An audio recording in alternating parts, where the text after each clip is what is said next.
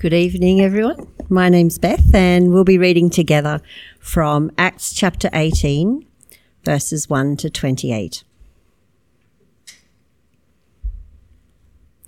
After this, Paul left Athens and went to Corinth. There he met a Jew named Aquila, a native of Pontus, who had recently come from Italy with his wife Priscilla, because Claudius had ordered all Jews to leave Rome. Paul went to see them, and because he was a tent maker, as they were, he stayed and worked with them. Every Sabbath he reasoned in the synagogue, trying to persuade Jews and Greeks. When Silas and Timothy came from Macedonia, Paul devoted himself exclusively to preaching, testifying to the Jews that Jesus was the Messiah.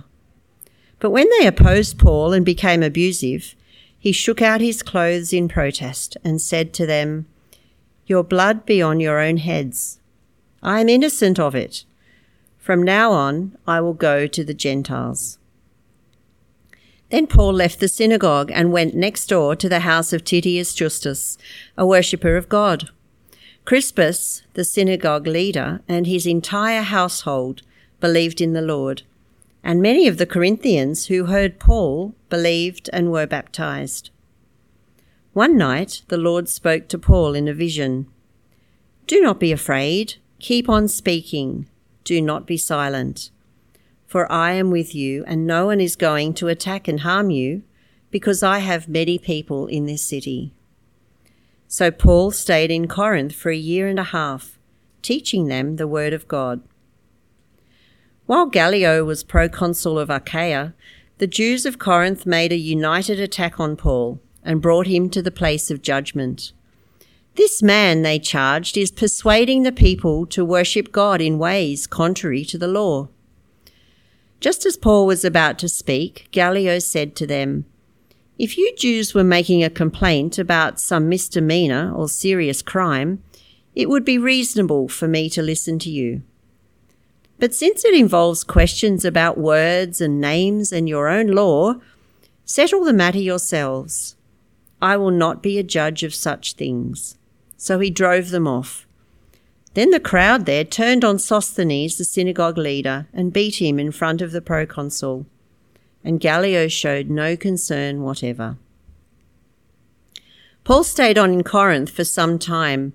Then he left the brothers and sisters and sailed for Syria, accompanied by Priscilla and Aquila. Before he sailed, he had his hair cut off at Cenchreae because of a vow he had taken. They arrived at Ephesus, where Paul left Priscilla and Aquila. He himself went into the synagogue and reasoned with the Jews. When they asked him to spend more time with them, he declined. But as he left, he promised, "I will come back if it's God's will." Then he set sail from Ephesus.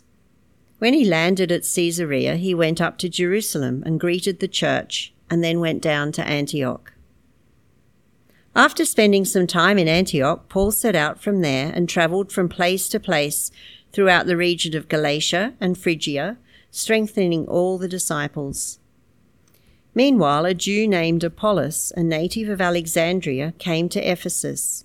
He was a learned man with a thorough knowledge of the Scriptures. He had been instructed in the way of the Lord, and he spoke with great fervour and taught about Jesus accurately, though he knew only the baptism of John. He began to speak boldly in the synagogue. When Priscilla and Aquila heard him, they invited him to their home and explained to him the way of God more adequately. When Apollos wanted to go to Achaia, the brothers and the sisters encouraged him and wrote to the disciples there to welcome him. When he arrived, he was a great help to those who by grace had believed, for he vigorously refuted his Jewish opponents in public debate, proving from the Scriptures that Jesus was the Messiah. Good evening, everyone. If you haven't met me, my name's Ken. I'm one of the pastors here. It's great to be here with you. If you are new or newish to WBC, then please fill in one of these Connect cards. They're also out on the welcome desk in the foyer.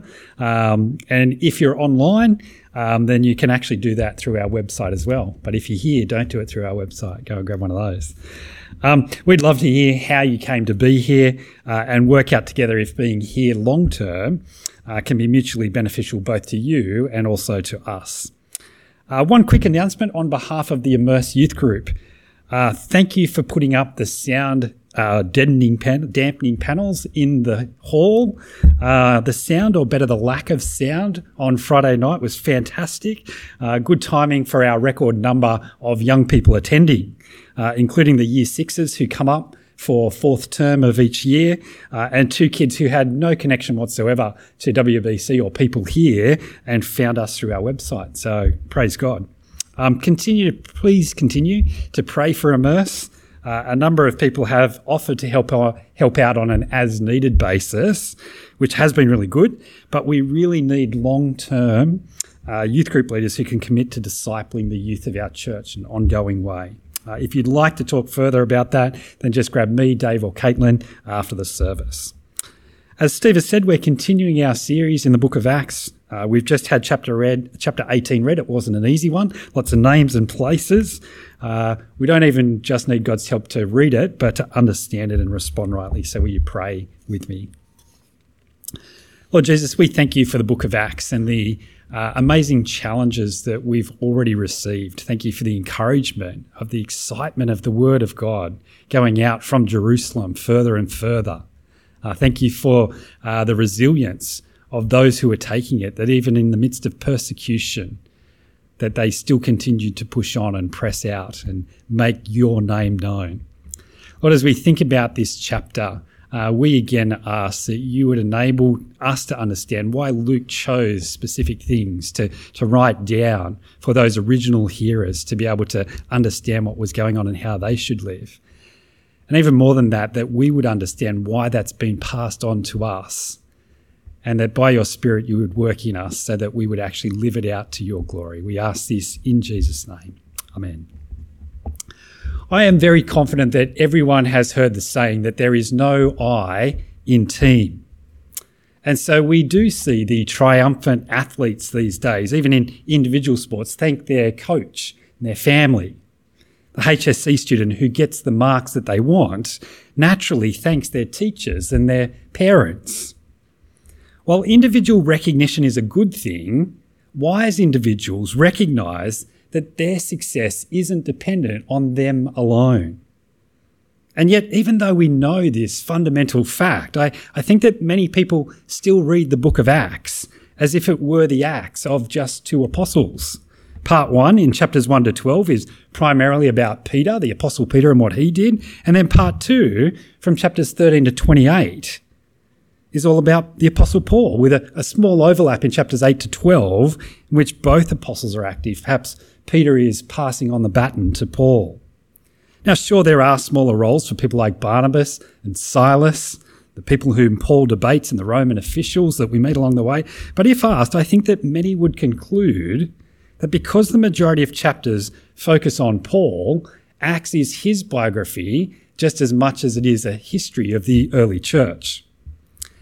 Now, don't get me wrong, I do agree that both Peter and Paul play very, very big roles. But I also think that if we overemphasize Peter or Paul, it contradicts the evidence that we see in tonight's chapter.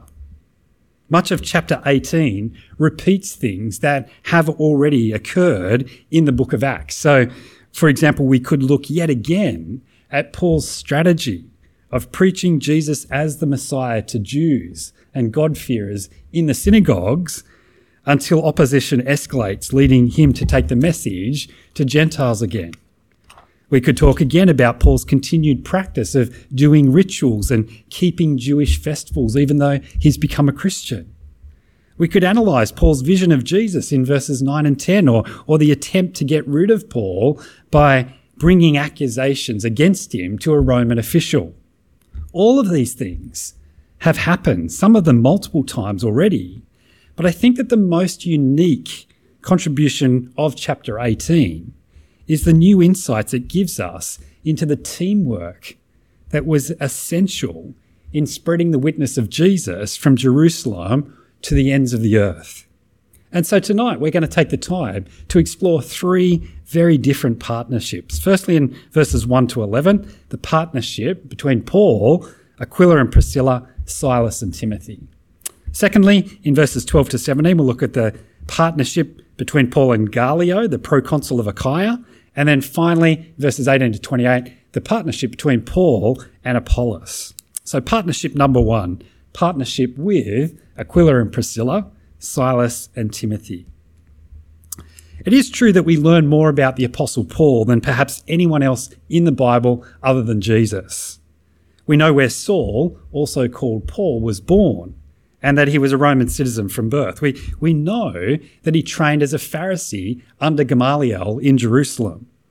And from Acts chapter 18, verse 3, we learn that before he had moved from Tarsus to Jerusalem for his formal religious education, he'd first trained as a leather worker, presumably as an apprentice to his dad. That's how they did things back then. While his trade is commonly translated, as this is on the screen, tent maker, it was a much more diverse range of products that Paul would have made and also fixed. That such a profound theologian, missionary, pastor, author, writer of scripture was also at the same time a blue-collar worker certainly challenges some people's assumptions. But this insight clarifies statements like the one in 1 Corinthians 4 verse 12. They're not metaphorical. They were Paul's actual lived experience. His secular occupation probably gave him calloused hands, but it also provided the means to make a living wherever he went. And evidently he was quite at ease, whether he needed to work during the week to pay for food and lodgings, or whether a larger team and financial gifts from a distance provided the means for him to preach more regularly. In God's providence, it was Paul's secular occupation and his nationality that first led him to meet Aquila and Priscilla, a couple that would become incredibly important long-term ministry partners. Other historians confirm that the Emperor Claudius did indeed kick Jews out of Rome, which probably included others like Aquila and Priscilla, who were Jews that had come to believe that Jesus is the Messiah. We tend to separate Jews and Christians, but at the time Claudius didn't. He couldn't distinguish between them.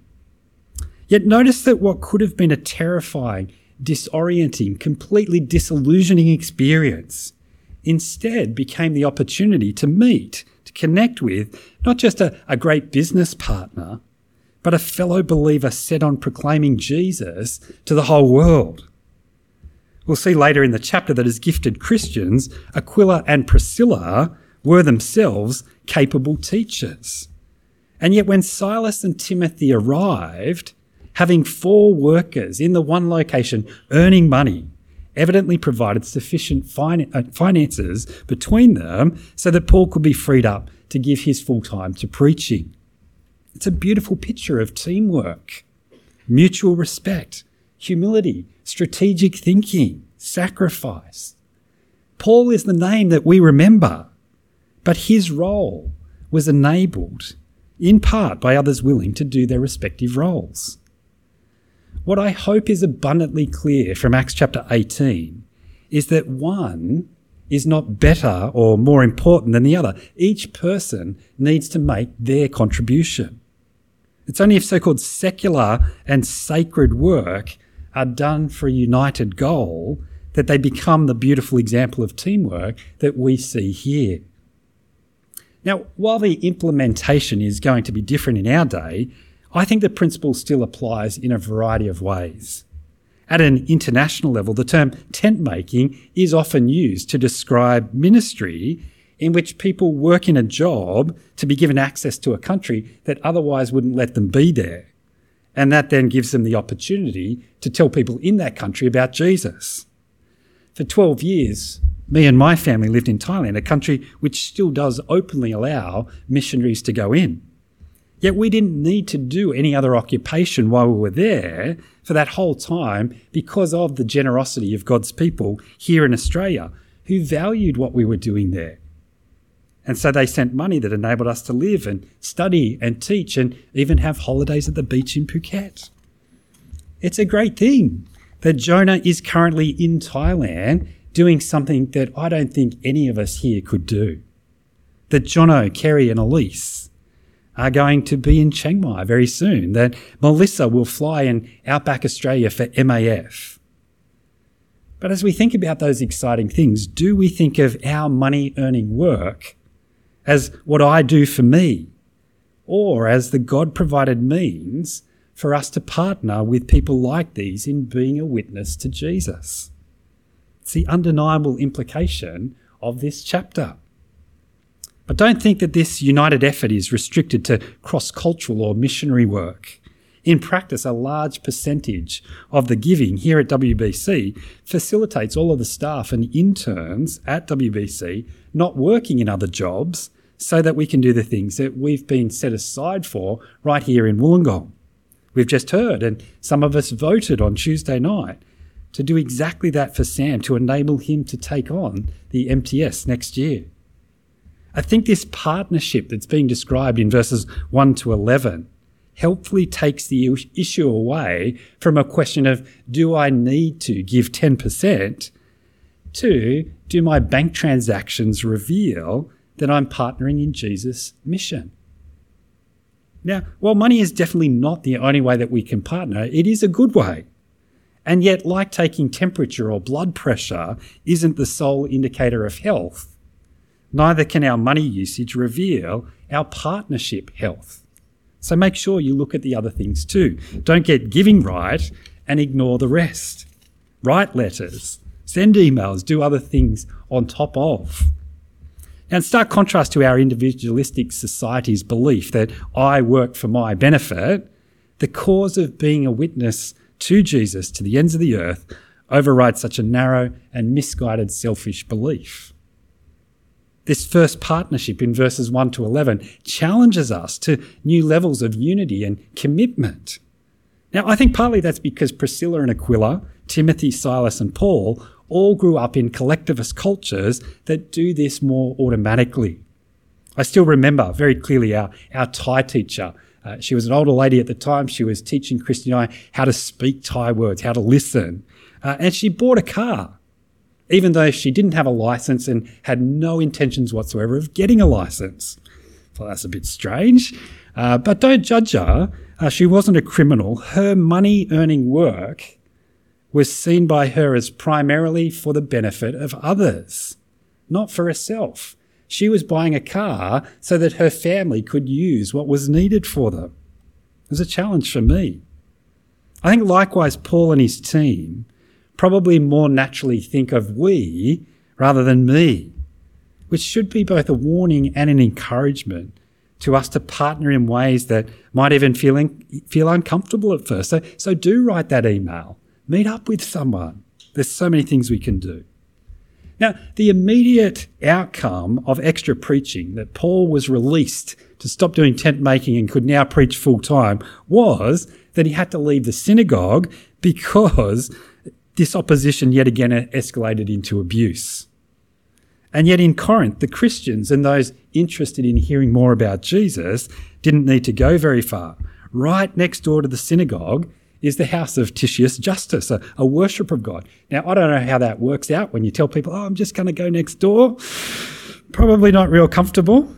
But just as Lydia had done in Philippi, Titius Justus allows the team to use his house as the base for this newly started Christian church. Now, whether Crispus, the synagogue ruler, made the shift at that point, went next door as a Christian, or it happened sometime later, it's not clear. But as in every other place that Paul went, there is both acceptance and rising opposition, which makes verses 9 to 11 feel very much like the eye of a tornado. Paul has been on the road telling people about Jesus for years. The only consistent thing that has been that at some point opposition ramps up and he needs to get out of town quick. But in Corinth, Paul is given a very special encouragement. He doesn't need to fear, because this time Paul is to stay and to keep on speaking. Don't stop. for Jesus has many people in this city. It's a special promise for a unique situation, and it leads to 18 months of teaching the Corinthians the word of God, the longest explicit time Paul has stayed put in one place up until this point in the book of Acts.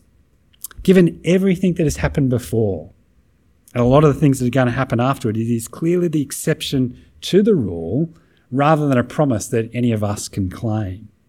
And even for Paul, the lull in the storm had a very soon ending. Have a look at verses 12 to 13. While Gallio was proconsul of Achaia, the Jews of Corinth made a united attack on Paul and brought him to the place of judgment. This man, they charged, is persuading the people to worship God in ways contrary to the law. Which introduces our second partnership, Paul's partnership with Gallio, the proconsul. Notice that the charge that is brought, that Paul's brought in on to this place of judgment is a very minor variation on the charge that had landed Paul and Silas in prison back in Philippi. And yet Gallio responds very differently to the magistrates of Philippi and the even earlier incident with Herod in Jerusalem. Rather than Paul being required to defend his actions or explain his teachings, Gallio is his surprised advocate. He dismisses the charges as unimportant. What are you bringing this irrelevant stuff for my court?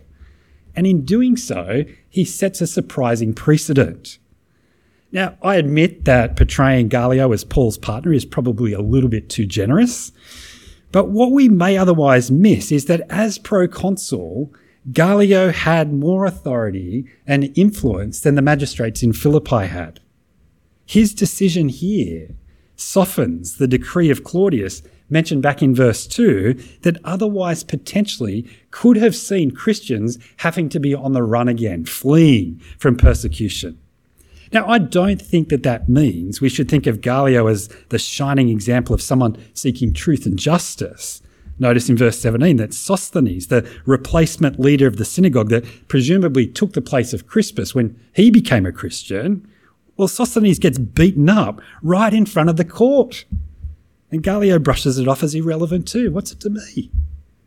Now, we don't hear how it takes place, but by the time that Paul writes his first letter to the Corinthians, it is almost certainly this same Sosthenes who's become a Christian, and he co-authors that letter, becomes a writer of Scripture. Again, in the wider context of what has taken place throughout the book of Acts, what is clear is that Jesus is in control. Not Jewish leaders, not Roman authorities. It made absolute sense for Paul to be terrified of a negative outcome to the court case. But Jesus intervenes. Jesus can turn any situation around to bring about what is best to fulfill his plan. Which I think in the week that we've just had is slightly good news. A hospital blown up, hostages, more than 1 million people displaced. That's without even mentioning the continued cruelty that's taking place in Myanmar and the Ukraine or things taking place here in Australia. And so while we can't know what Jesus will do in response to our prayers, the only sensible thing to do in light of this passage is for us to bring all of our concerns to him in prayer. And I think that's not just the international conflict level problems. It includes your relational difficulties and financial concerns, the issues you're having with your studies or uncertainty about the future, your question of what organisation or what missionary is best to give your limited finances to, your sick relative, the friend who needs to hear about Jesus as Saviour. He is interested in all of your concerns. So pray to him. And as we pray to him, remember that Jesus has a mission. He doesn't always let us in on why he makes the decisions that he makes. Why Jesus intervenes this time in Corinth to make it safe for Paul, and he didn't when he could have in Philippi and Thessalonica and Berea, is never explained to us. But we can be confident that Jesus is watching us with concern. He wants what is best for us and what will lead to his good plan being fulfilled. Now, after the case is thrown out of court, it says Paul stayed on in Corinth. Some people think for up to another 6 months. But after the extended time in Corinth, he moves on with Priscilla and Aquila. They jump on board a boat to Ephesus, where Priscilla and Aquila would stay while Paul travelled on to Syria and the church in Antioch that he had originally been sent out from. As always, Paul spoke firstly in the synagogue at Ephesus, and even though those listening asked him to stay, a surprisingly friendly request given Paul's history, Paul says no and passes the ministry on to Priscilla and Aquila. He himself sails on to Caesarea, visits the church, presumably in Jerusalem, and then he heads back to Antioch. So he starts over in Corinth, they catch the boat over to Ephesus, Paul's there, preaches in the synagogue once, and then Priscilla and Aquila stay there while he heads on down to Jerusalem and back to Antioch. It's a long journey and there's lots of details that Luke passes over, but this then ends the so-called second missionary journey of Paul. And with no indication whatsoever of how much time has passed, verse 23, Paul then sets out yet again to visit the young churches that he's been involved in planting. So verse 24 introduces yet another partnership, one that's done at a distance, Paul's partnership with Apollos. Having studied together 1 Corinthians back in 2021, hopefully many of you will recognise Apollos as the name of one of the very prominent leaders of the church at Corinth. And here in Acts chapter 18, we hear how that came about. Apollos, like Paul, and in fact most of the team at this stage, was a Jew. Like Paul, he grew up outside of Judea in Alexandria, an important city in Egypt. Like Paul, he was a learned man with a thorough knowledge of the scripture, which means what we call the Old Testament. But unlike Paul, he had only heard about Jesus rather than meet him as Paul had done on the road to Damascus. And while Apollos is bold, spoke with great fervour and taught accurately about Jesus, his knowledge was incomplete. When Priscilla and Aquila heard him teaching in the synagogue, they invited him home and filled in the gaps in his knowledge. I think it's an incredible picture of both the heart to build up others and the humility of Christian leaders.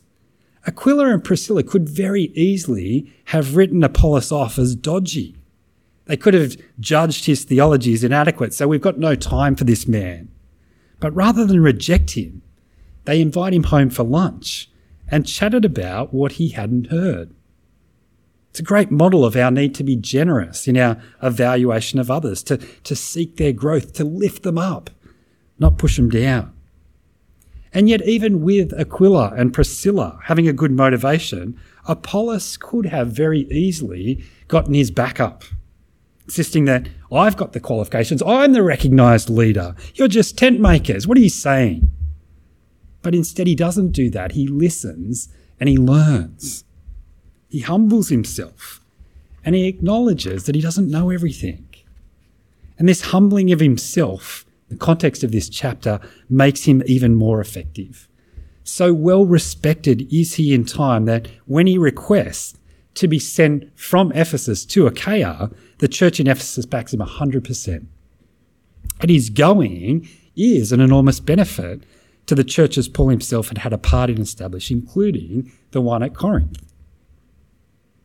I think at least a part of what we see going on here is that inbuilt into Paul's ministry, into all ministry, is the practice of intentionally passing ministry on to others.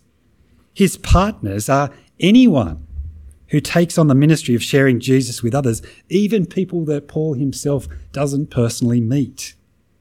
Timothy and Silas, yes, he's met. They're trusted to stay in Berea and continue the work that Paul can't. Priscilla and Aquila grow through directly working with Paul. And after Paul left, Priscilla and Aquila lead the bringing in and building up, not just of new converts, but even men like Apollos, who were then sent on to other churches to further the mission.